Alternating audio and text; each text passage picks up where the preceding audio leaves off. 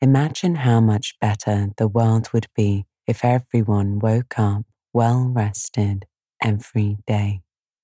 That's why I and the team make the Sleepy Bookshelf. Join us in this mission.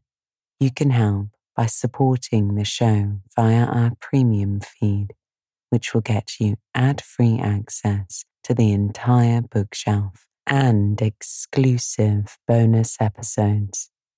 If premium isn't for you, that's okay. Recommending your favorite episode to a friend or family member is just as meaningful. Thank you for your support, and I hope you sleep well tonight.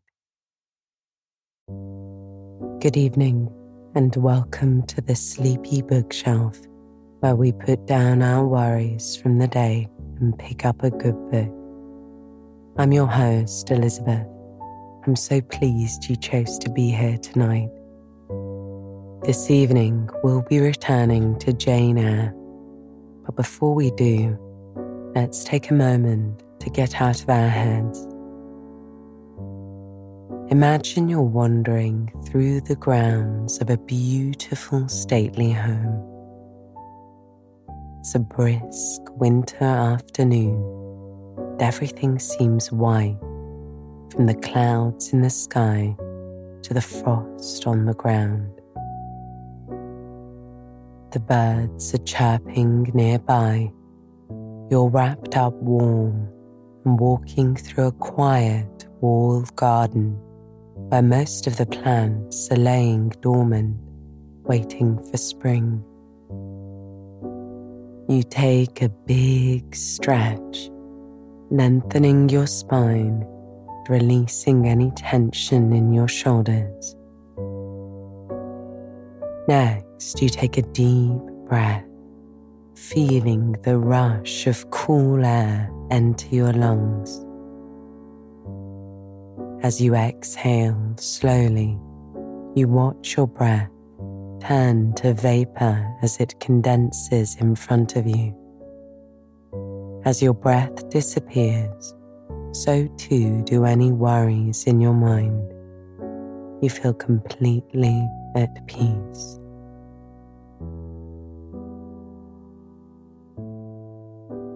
Last time, Jane was in the nursery the day after her experience in the Red Room.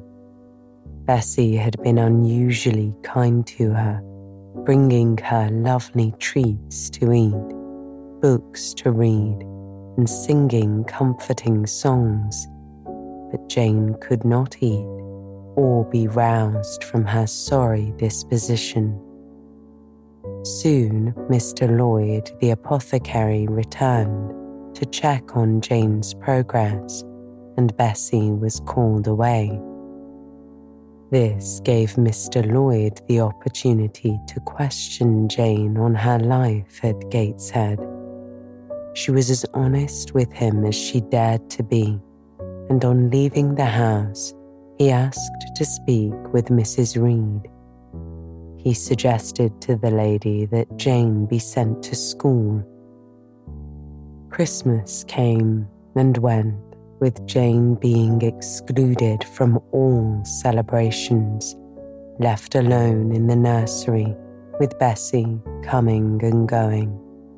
One day, however, a gentleman named Mr. Brocklehurst came to call on Mrs. Reed and asked to see Jane. He scrutinized her and asked if she was a good little girl. And that is exactly where we pick back up, with Mrs. Reed about to interrupt the conversation. So just try to relax and breathe as I turn to the next pages of Jane Eyre.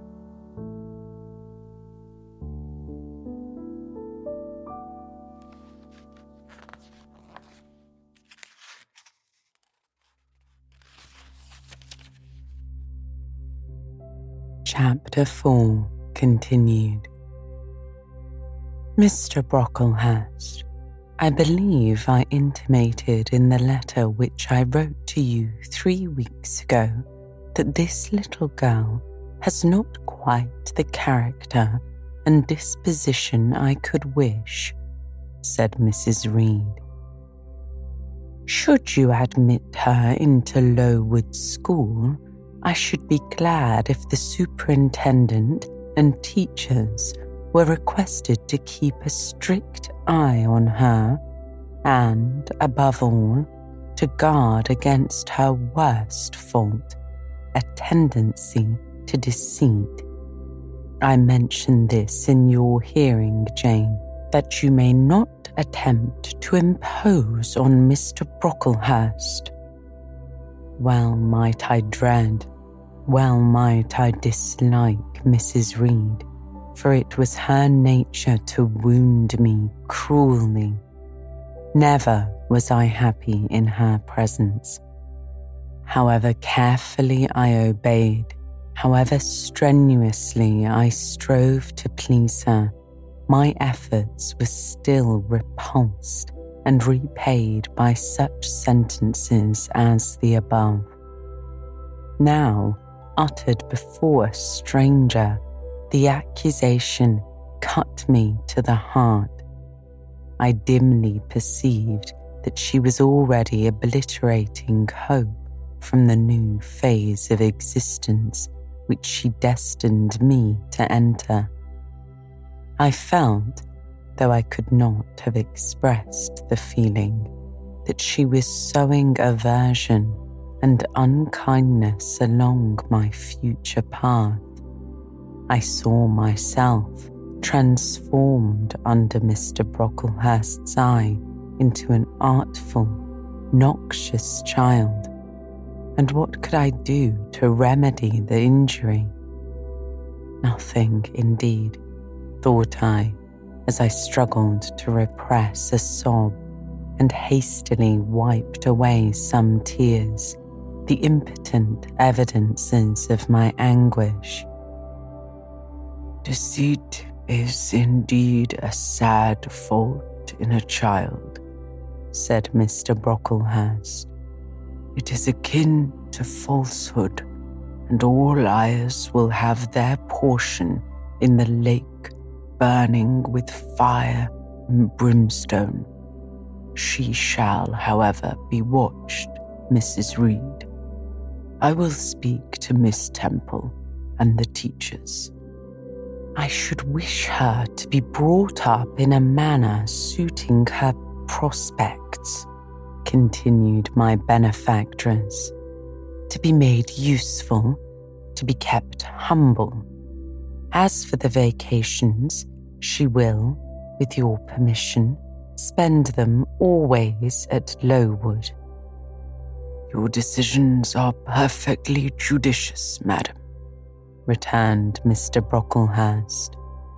"Humility is a Christian grace, and one peculiarly appropriate to the pupils of Lowood. I therefore direct that especial care shall be bestowed on its cultivation amongst them. I have studied how best to mortify in them the worldly sentiment of pride, and only the other day I had a pleasing proof of my success. My second daughter, Augusta, went with her mamma to visit the school, and on her return she exclaimed, 'Oh dear papa, how quiet and plain all the girls at Lowood look, with their hair combed behind their ears and their long pinafores and those little holland pockets outside their frocks.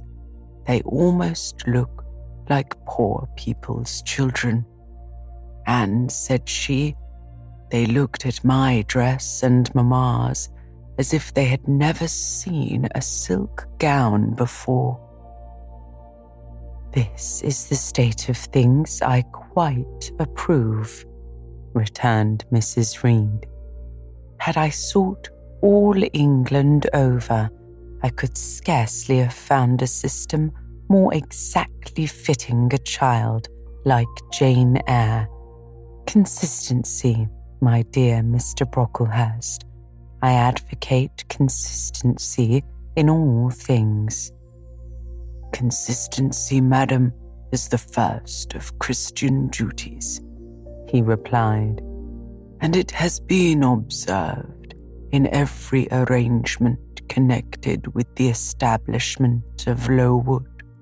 Plain fare, simple attire, unsophisticated accommodations, hardy and active habits. Such is the order of the day in the house and its inhabitants." "Quite right, sir," said she.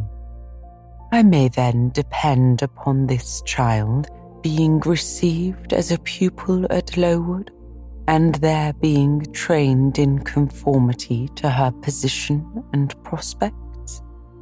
"Madam, you may.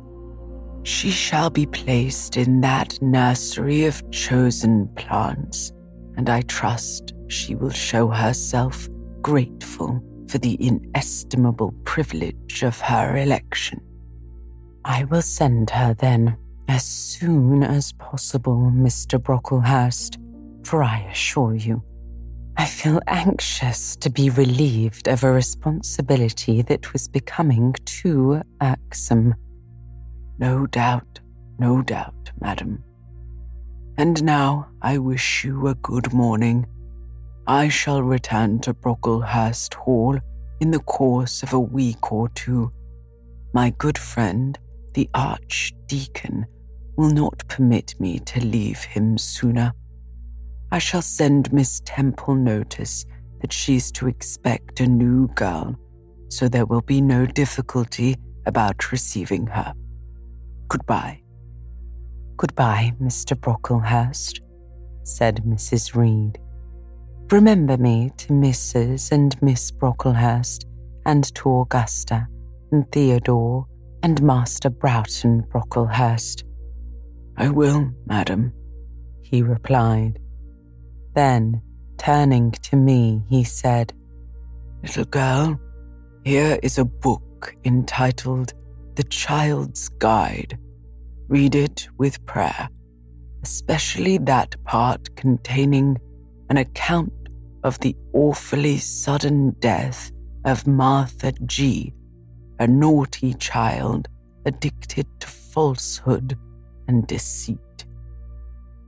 With these words, Mr. Brocklehurst put into my hand a thin pamphlet sewn in a cover, and having rung for his carriage, he departed. Mrs. Reed and I were left alone. Some minutes passed in silence. She was sewing. I was watching her. Mrs. Reed might be at that time some 6 or 37. She was a woman of robust frame, square-shouldered and strong-limbed, not tall, and though stout, not obese. She had a somewhat large face, the underjaw being much developed and very solid. Her brow was low, her chin large and prominent, mouth and nose sufficiently regular. Under her light eyebrows glimmered an eye devoid of ruth. Her skin was dark and opaque, her hair nearly flaxen. Her constitution was sound as a bell. Illness never came near her. She was an exact, clever manager. Her household and tenantry were thoroughly under her control. Her children only at times defied her authority and laughed it to scorn. She dressed well and had a presence and port calculated to set off handsome attire. Sitting on a low stool a few yards from her armchair, I examined her figure. I perused her features. In my hand I held the tract containing the sudden death of the liar, to which narrative my attention had been pointed as to an appropriate warning. What had just passed, what Mrs. Reed had said concerning me to Mr. Brocklehurst, the whole tenor of their conversation was recent, raw, and stinging in my mind.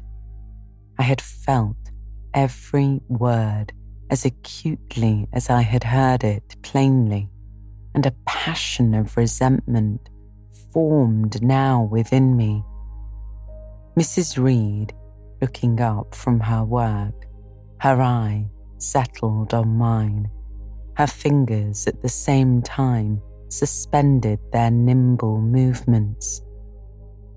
"Go out of the room. Return to the nursery," was her mandate.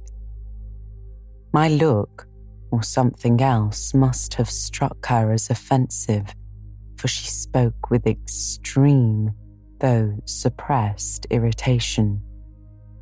I got up. I went to the door. I came back again.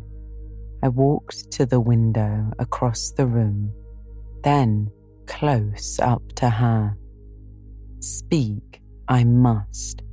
I had been trodden on severely and must turn. But how? What strength had I to dart retaliation at my antagonist? I gathered my energies and launched them in this blunt sentence. I am not deceitful. If I were, I should say I loved you, but I declare I do not love you. I dislike you the worst of anybody in the world except John Reed. And this book about the liar you may give to your girl, Georgiana, for it is she who tells lies, and not I. Mrs. Reed's hands lay still on her work, inactive. Her eye of ice continued to dwell freezingly on mine. "What more have you to say?" she asked, rather in the tone in which a person might address an opponent of adult age than such as is ordinarily used to a child. That eye of hers, that voice, stirred every antipathy I had. Shaking from head to foot, thrilled with ungovernable excitement, I continued, "I'm glad you are no relation of mine. I will never call you aunt again as long as I live. I will never come to see you when I am grown up. And if anyone asks me how I liked you and how you treated me, I will say the very thought of you makes me sick, and that you treated me with miserable cruelty." "How dare you affirm that, Jane Eyre?" said she. "How dare I, Mrs. Reed? How dare I? Because it is the truth. You think I have no feelings and that I can do without one bit of love or kindness, but I cannot live so, and you have no pity. I shall remember how you thrust me back, roughly and violently thrust me back into the Red Room and locked me up there to my dying day, though I was in agony, though I cried out while suffocating with distress, 'Have mercy, Aunt Reed.' And that punishment you made me suffer because your wicked boy struck me, knocked me down for nothing. I will tell anybody who asks me questions this exact tale. People think you a good woman, but you are bad, hard-hearted. You are deceitful."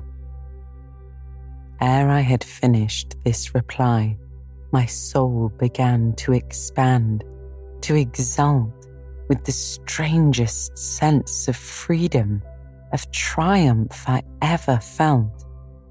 It seemed as if an invisible bond had burst and that I had struggled out into unhoped-for liberty. Not without cause was this sentiment. Mrs. Reed looked frightened. Her work had slipped from her knee. She was lifting up her hands, rocking herself to and fro, and even twisting her face as if she would cry. "Jane, you are under a mistake," said she. "What is the matter with you? Why do you tremble so violently? Would you like to drink some water?" "No, Mrs. Reed," said I. "Is there anything else you wish for, Jane? I assure you, I desire to be your friend," she replied. "Not you," said I. "You told Mr. Brocklehurst I had a bad character, a deceitful disposition, and I'll let everybody at Lowood know what you are and what you have done." "Jane, you don't understand these things," said she. "Children must be corrected for their faults." "Deceit is not my fault," I said wildly. "But you are passionate, Jane. That you must allow. Now return to the nursery. There's a dear, and lie down a little." "I am not your dear," I returned. "I cannot lie down. Send me to school soon, Mrs. Reed, for I hate to live here." "I will indeed send her to school soon," murmured Mrs. Reed sotto voce, and gathering up her work, she abruptly quitted the apartment. I was left there alone, winner of the field. It was the hardest battle I had fought and the first victory I had gained. I stood a while on the rug where Mr. Brocklehurst had stood, and I enjoyed my conqueror's solitude. First, I smiled to myself and felt elated, but this fierce pleasure subsided in me as fast as did the accelerated throb of my pulses. A child cannot quarrel with its elders as I had done, and not give its furious feelings uncontrolled play as I had given mine, without experiencing afterwards the pang of remorse and the chill of reaction. A ridge of lighted heath, alive, glancing, devouring, would have been an emblem of my mind when I accused and menaced Mrs. Reed. The same ridge, black and blasted after the flames are dead, would have represented as rightly my subsequent condition, when half an hour's silence and reflection had shown me the madness of my conduct and the dreariness of my hated and hating position. Something of vengeance I had tasted for the first time, as aromatic wine it seemed on swallowing, warm and racy.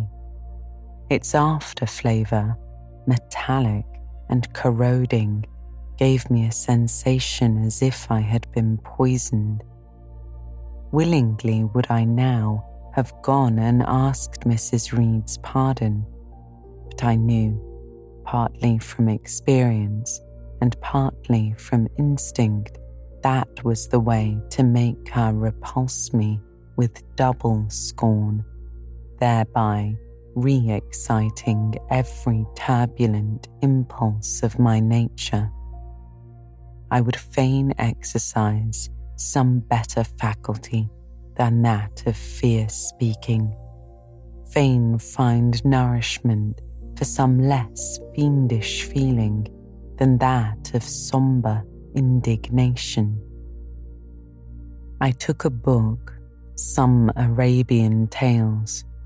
I sat down and endeavoured to read. I could make no sense of the subject. My own thoughts swam always between me and the page I had usually found fascinating. I opened the glass door in the breakfast room. The shrubbery was quite still. The black frost reigned, unbroken by sun or breeze through the grounds. I covered my head and arms with the skirt of my frock and went to walk in a part of the plantation which was quite sequestrated. But I found no pleasure in the silent trees, the falling fir cones, the congealed relics of autumn, russet leaves, swept by past winds in heaps and now stiffened together. I leaned against a gate and looked into an empty field where no sheep were feeding, where the short grass was nipped and blanched. It was a very grey day. A most opaque sky canopied all. Thence flakes fell at intervals, which settled on the hard path and on the hoary lea without melting. I stood, a wretched child enough, whispering to myself over and over again, "What shall I do? What shall I do?" All at once, I heard a clear voice call, "Miss Jane, where are you? Come to lunch." It was Bessie, I knew well enough, but I did not stir. Her light step came tripping down the path. "You naughty little thing," she said. "Why don't you come when you are called?" Bessie's presence, compared with the thoughts over which I had been brooding, seemed cheerful, even though, as usual, she was somewhat cross. The fact is, after my conflict with and victory over Mrs. Reed, I was not disposed to care much for the nursemaid's transitory anger, and I was disposed to bask in her youthful lightness of heart. I just put my 2 arms round her and said, "Come, Bessie, don't scold." The action was more frank and fearless than any I was habituated to indulge in. Somehow it pleased her. "Oh, you are a strange child, Miss Jane," said she as she looked down at me. "A little roving, solitary thing. And you are going to school, I suppose?" I nodded. "And won't you be sorry to leave poor Bessie?" she asked. "What does Bessie care for me? She is always scolding me," I replied.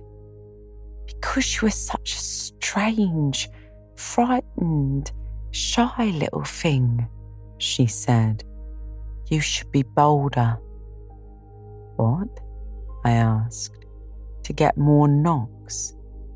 "Nonsense," said she. "But you are rather put upon, that's certain. My mother said when she came to see me last week, she would not like a little one of her own to be in your place. Now, come in, and I've some good news for you." "Don't think you have, Bessie," I replied. "Child, what do you mean?" What sorrowful eyes you fix on me, she returned. Well, but Mrs. and the young ladies and Master John are going out to tea this afternoon, and you shall have tea with me. I'll ask cook to bake you a little cake. Then you shall help me look over your drawers, for I am soon to pack your trunk. Mrs. intends you to leave Gateshead in a day or two, and you shall choose what toys you like to take with you. Bessie, you must promise not to scold me any more till I go, I said. Well, I will, she replied, but mind you are a very good girl, and don't be afraid of me. Don't start when I chance to speak rather sharply. It's so provoking. I don't think I shall ever be afraid of you again, Bessie, because I have got used to you, and I shall soon have another set of people to dread. If you dread them, they'll dislike you, said she. As to you, Bessie, I replied, I don't dislike you, miss. I believe I'm fonder of you than of all the others. You don't show it, I remarked. You sharp little thing. You've got quite a new way of talking. What makes you so venturesome and hardy? Why, I shall soon be away from you.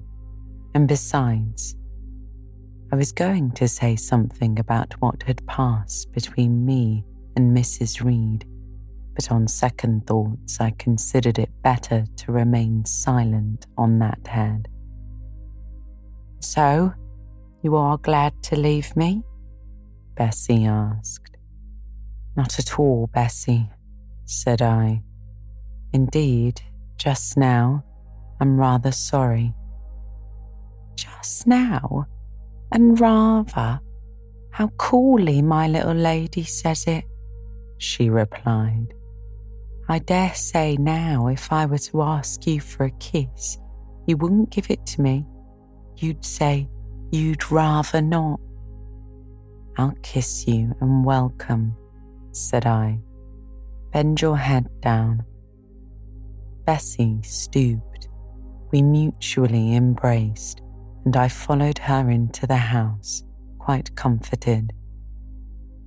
That afternoon lapsed in peace and harmony, and in the evening Bessie told me some of her most enchanting stories and sang me some of her sweetest songs. Even for me, life had its gleams of sunshine. Chapter 5. 5 o'clock had hardly struck on the morning of the 19th of January when Bessie brought a candle into my closet and found me already up and nearly dressed. I had risen half an hour before her entrance and had washed my face and put my clothes on by the light of a half moon just setting, whose rays streamed through the narrow window near my crib. I was to leave Gateshead that day by a coach which passed the lodge gates at 6 a.m. Bessie was the only person yet risen. She had lit a fire in the nursery where she now proceeded to make my breakfast. Few children can eat when excited with the thoughts of a journey, nor could I. Bessie, having pressed me in vain to take a few spoonfuls of the boiled milk and bread she had prepared for me, wrapped up some biscuits in a paper and put them into my bag. Then she helped me on with my pelisse and bonnet, and wrapping herself in a shawl, she and I left the nursery. As we passed Mrs. Reed's bedroom, she said, "Will you go in and bid Mrs. goodbye?" "No, Bessie," I replied. She came to my crib last night when you had gone down to supper and said I need not disturb her in the morning, or my cousins either. And she told me to remember that she had always been my best friend and to speak of her and be grateful to her accordingly. What did you say, miss? Bessie asked. Nothing. I covered my face with the bedclothes and turned from her to the wall. That was wrong, Miss Jane. It was quite right, Bessie. Your missus has not been my friend.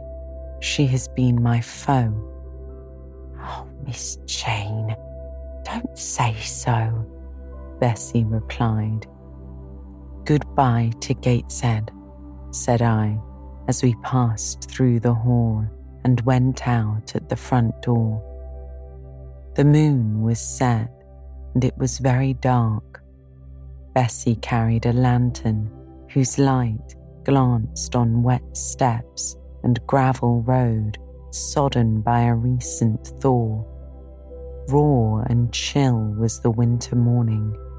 My teeth chattered as I hastened down the drive. There was a light in the porter's lodge. When we reached it, we found the porter's wife just kindling her fire. My trunk, which had been carried down the evening before, stood corded at the door. It wanted but a few minutes of 6, and shortly after that hour had struck, the distant roll of wheels announced the coming coach. I went to the door and watched its lamps approach rapidly through the gloom. Is she going by herself? Asked the porter's wife. Yes, Bessie answered. And how far is it? The porter's wife inquired. 50 miles, Bessie replied. What a long way. I wonder Mrs. Reed is not afraid to trust her so far alone, said the porter's wife. The coach drew up. There it was at the gates with its 4 horses and its top laden with passengers. The guard and coachman loudly urged haste. My trunk was hoisted up. I was taken from Bessie's neck, to which I clung with kisses. Be sure and take good care of her, cried she to the guard as he lifted me into the inside. Aye, aye, was the answer. The door was slapped to. A voice said, all right, and on we drove. Thus I was severed from Bessie and Gateshead. Thus whirled away to unknown and, as I then deemed, remote and mysterious regions. I remember but little of the journey. I only know that the day seemed to me of a preternatural length, and that we appeared to travel over hundreds of miles of road. We passed through several towns, and in one, a very large one, the coach stopped. The horses were taken out, and the passengers alighted to dine. I was carried into an inn where the guard wanted me to have some dinner, but as I had no appetite, he left me in an immense room with a fireplace at each end, a chandelier pendant from the ceiling, and a little red gallery high up against the wall, filled with musical instruments. Here I walked about for a long time, feeling very strange and mortally apprehensive of someone coming in and kidnapping me, for I believed in kidnappers, their exploits having frequently figured in Bessie's fireside chronicles. At last, the guard returned. Once more I was stowed away in the coach. My protector mounted his own seat, sounded his hollow horn, and away we rattled over the stony street. The afternoon came on wet and somewhat misty. As it waned into dusk, I began to feel that we were getting very far indeed from Gateshead. We ceased to pass through towns. The country changed. Great grey hills heaved up round the horizon. As twilight deepened, we descended a valley dark with wood, and long after night had overclouded the prospect, I heard a wild wind rushing amongst the trees. Lulled by the sound, I at last dropped asleep. I had not long slumbered when the sudden cessation of motion awoke me. The coach door was open, and a person, like a servant, was standing at it. I saw her face and dress by the light of the lamps. "Is there a little girl called Jane Eyre here?" she asked. I answered yes, and then was lifted out. My trunk was handed down, and the coach instantly drove away.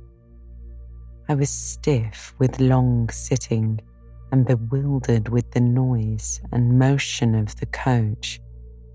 Gathering my faculties, I looked about me. Rain, wind, and darkness filled the air. Nevertheless, I dimly discerned a wall before me and a door open in it. Through this door I passed with my new guide. She shut and locked it behind her. There was now visible a house or houses, for the building spread far, with many windows and lights burning in some.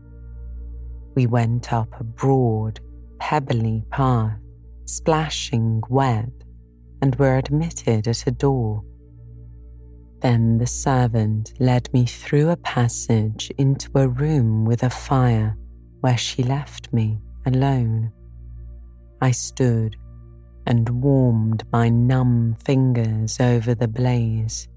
Then I looked round.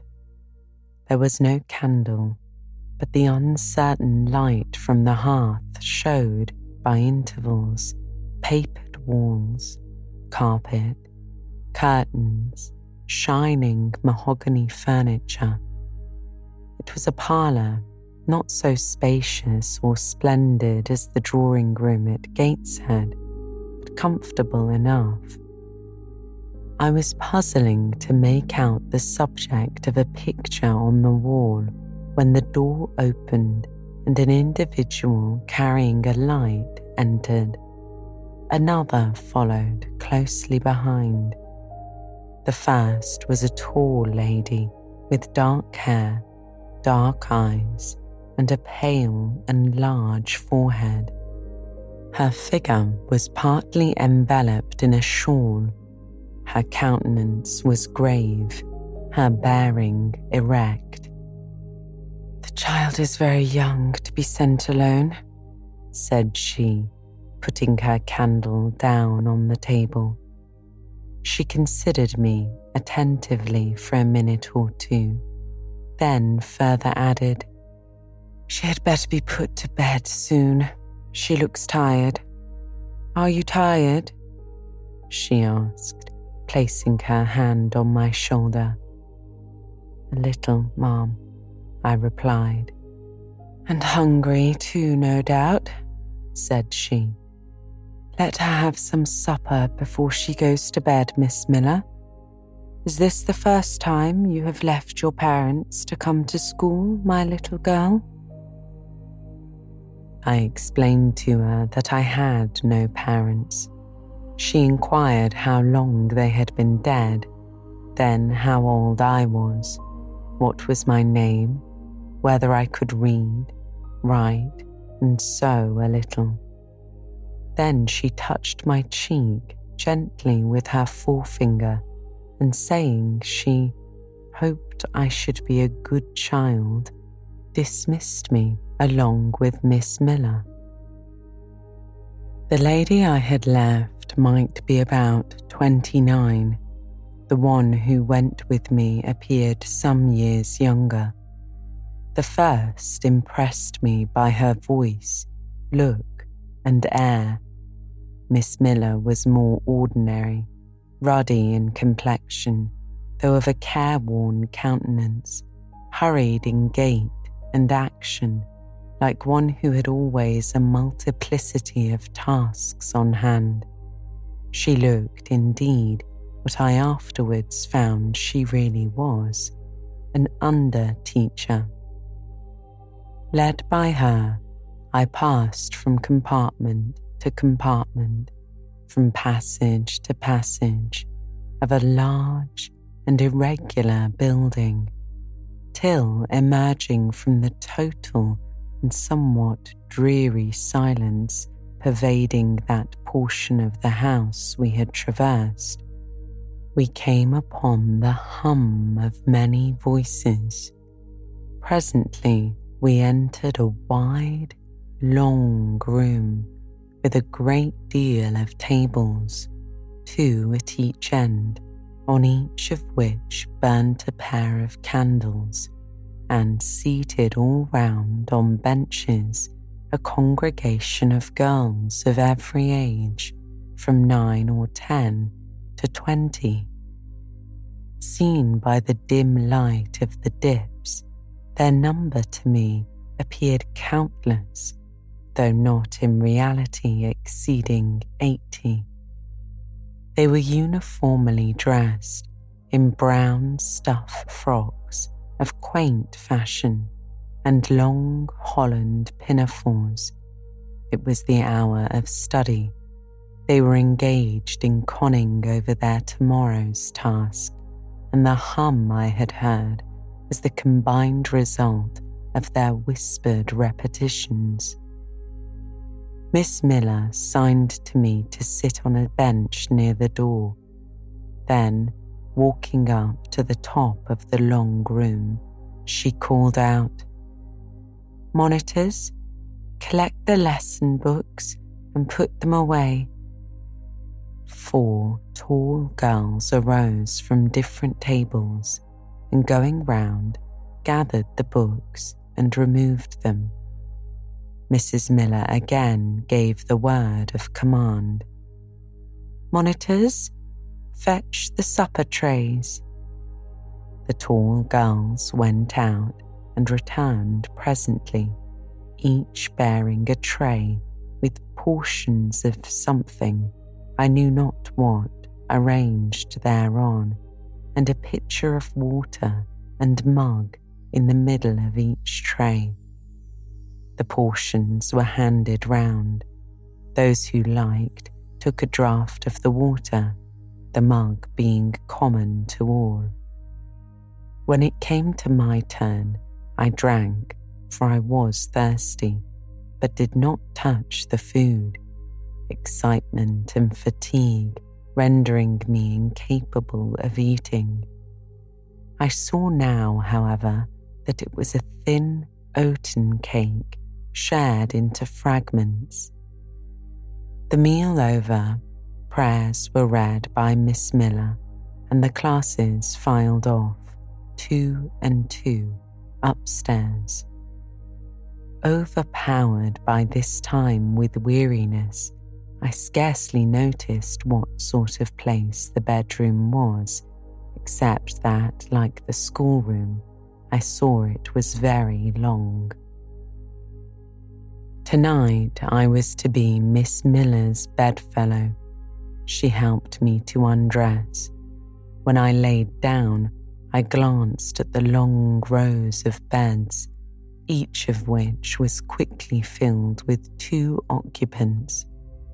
In 10 minutes, the single light was extinguished, and amidst silence and complete darkness, I fell asleep. The night passed rapidly. I was too tired even to dream. I only woke once to hear the wind rave in furious gusts and the rain fall in torrents, and to be sensible that Miss Miller had taken her place by my side. When I again unclosed my eyes, a loud bell was ringing. The girls were up and dressing. Day had not yet begun to dawn, and a rushlight or two burned in the room.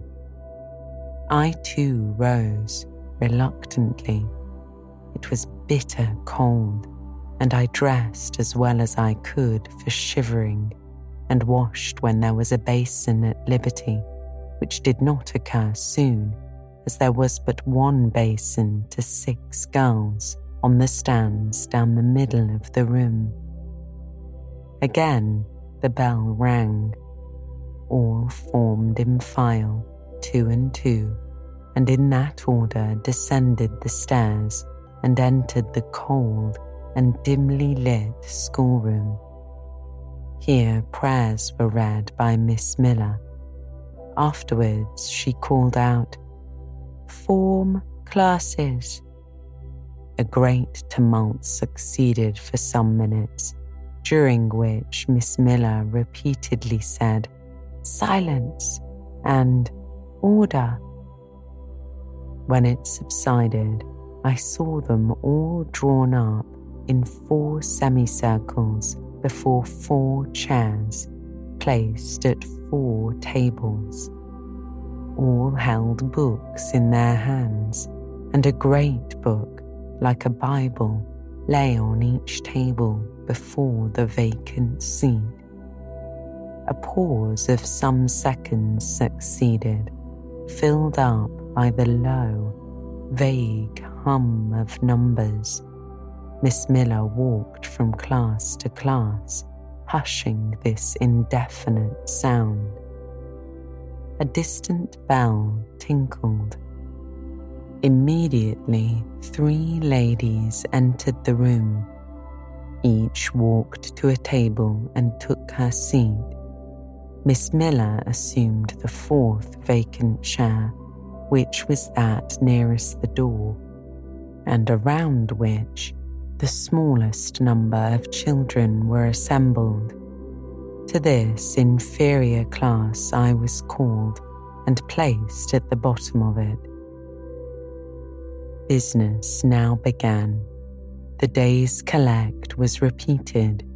Then certain texts of scripture were said, and to those succeeded a protracted reading of chapters in the Bible, which lasted an hour. By the time that exercise was terminated, day had fully dawned. The indefatigable bell now sounded for the 4th time. The classes were marshalled and marched into another room for breakfast. How glad I was to behold a prospect of getting something to eat. I was now nearly sick from inanition, having taken so little the day before. The refectory was a great, low-ceiled, gloomy room. On 2 long tables smoked basins of something hot, which, however, to my dismay, sent forth an odour far from inviting. I saw a universal manifestation of discontent when the fumes of the repast met the nostrils of those destined to swallow it.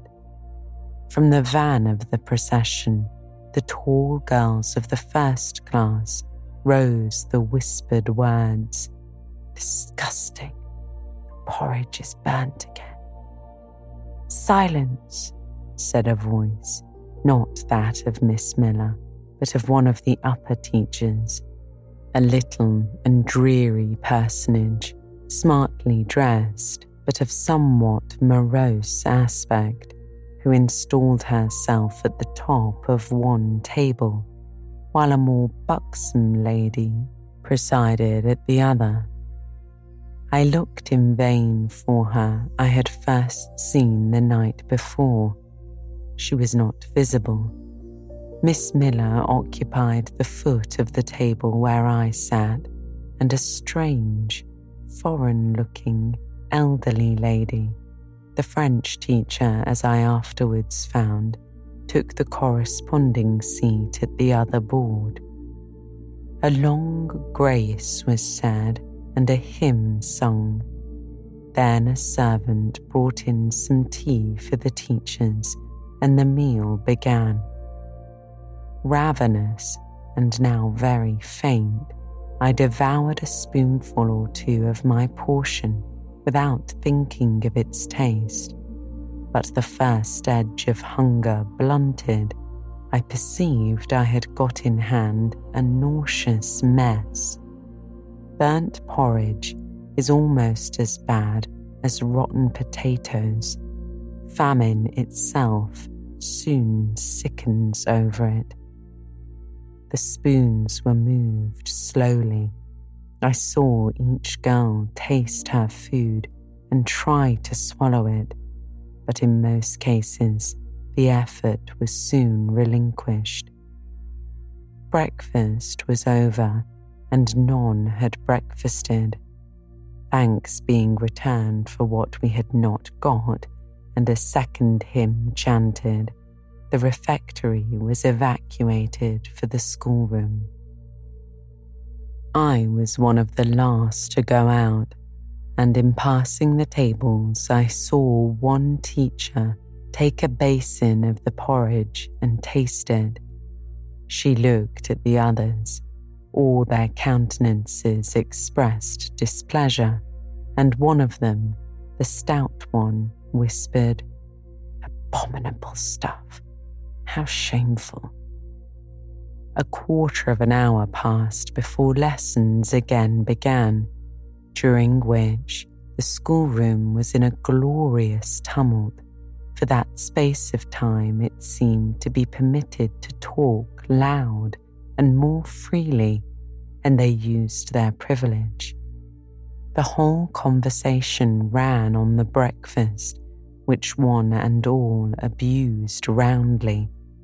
Poor things, it was the sole consolation they had. Miss Miller was now the only teacher in the room. A group of great girls standing about her spoke with serious and sullen gestures. I heard the name of Mr. Brocklehurst pronounced by some lips, at which Miss Miller shook her head disapprovingly, but she made no great effort to check the general wrath. Doubtless she shared in it. A clock in the schoolroom struck 9. Miss Miller left her circle and, standing in the middle of the room, called out, "Silence! To your seats!" Discipline prevailed. In 5 minutes, the confused throng was resolved into order, and comparative silence quelled the Babel clamour of tongues. The upper teachers now punctually resumed their posts, but still all seemed to wait. Ranged on benches down the sides of the room, the 80 girls sat, motionless and erect. A quaint assemblage they appeared, all with plain locks combed from their faces, not a curl visible, in brown dresses made high and surrounded by a narrow tucker above the throat, with little pockets of holland, shaped something like a Highlander's purse, tied in the front of their frocks and destined to serve the purpose of a work bag. All, too, wearing woolen stockings and country-made shoes fastened with brass buckles. Above 20 of those clad in this costume were full-grown girls, or rather young women. It suited them ill and gave an air of oddity even to the prettiest. I was still looking at them, and also at intervals examining the teachers, none of whom precisely pleased me, for the stout one was a little coarse, the dreary one not a little fierce, the foreigner harsh, and Miss Miller, poor thing, looked purple, weather-beaten and overworked, when as my eye wandered from face to face, the whole school rose simultaneously as if moved by a common spring. What was the matter? I had heard no order given. I was puzzled.